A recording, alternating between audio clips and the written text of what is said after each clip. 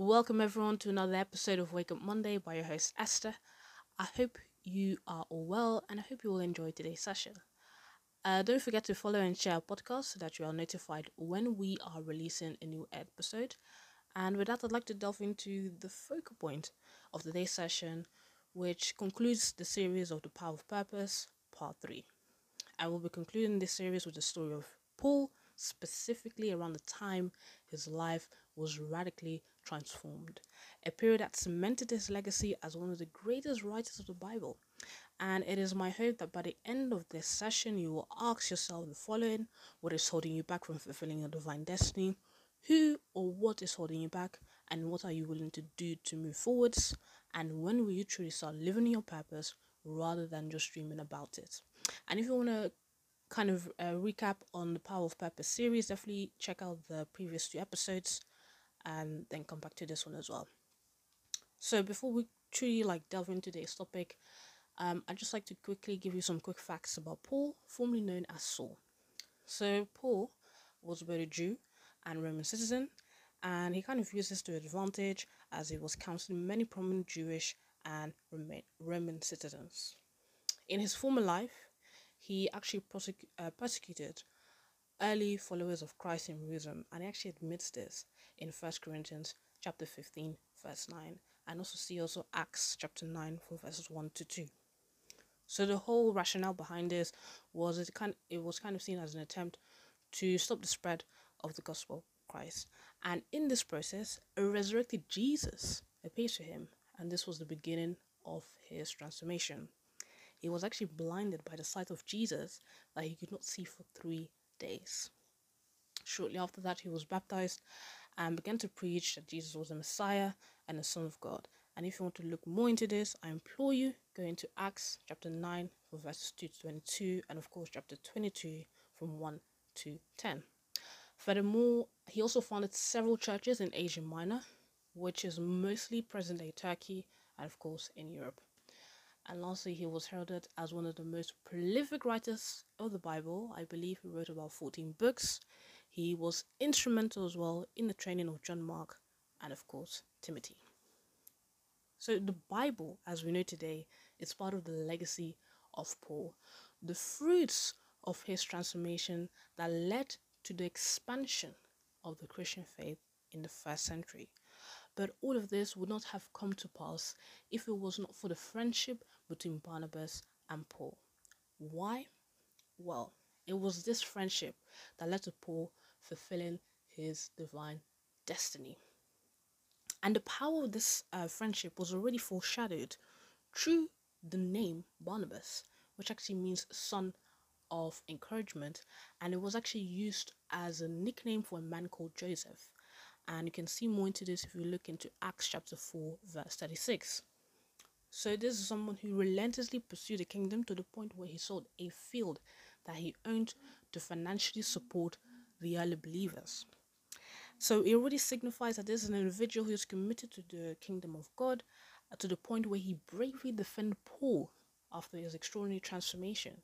He vouched for Paul in the face of adversity amongst his fellow believers, for a man that was known in his former life for brutally persecuting Christians in Jerusalem.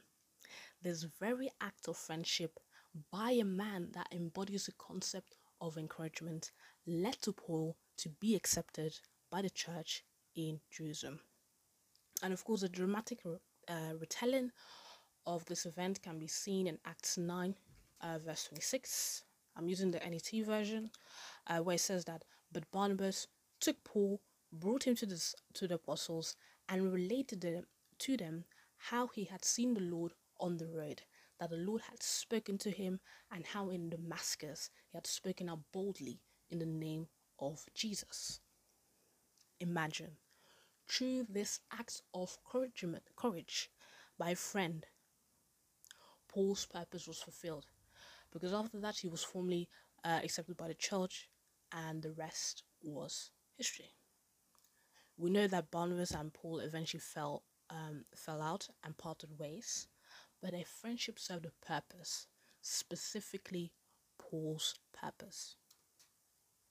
So this story prompted me to ask some serious questions about my life, specifically the people who I consider friends. I pondered upon the notion of friendship because I believe that our contemporary understanding of friendship is far too limited, often superficial.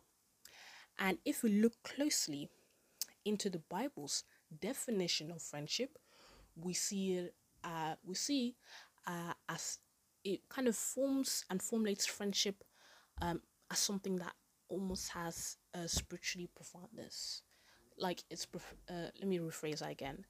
Something that is spiritually profound. For instance, if we look into Proverbs chapter 13, verse 20, and of course I'll be using the NET version, it bluntly states that the one who associates with the wise grows wise, but a companion of fools suffers harm. Also, in Proverbs 18:24, it states that a person who has friends may be harmed by them, but there is a friend who sticks closer than a brother.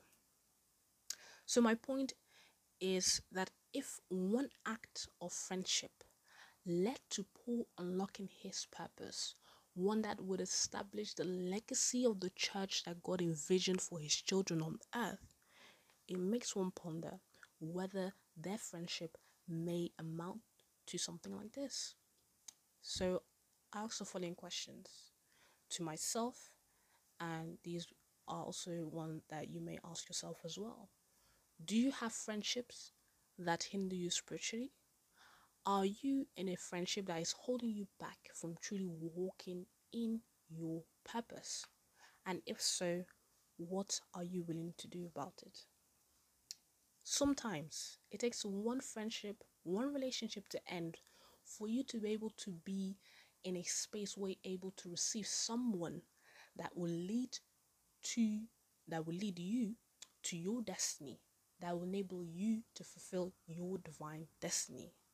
So do not see these questions as something that's daunting, but see it as an act of love for God.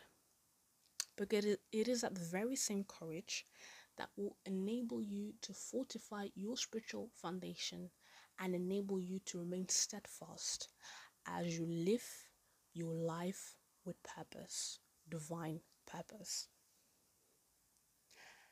And with that, I would like to leave you with this. It beautifully states in Proverbs 17, verse 17, using the NIV version, that a friend loves at all times and a brother is born for a time of adversity. Thank you so much for listening, and may God bless you all.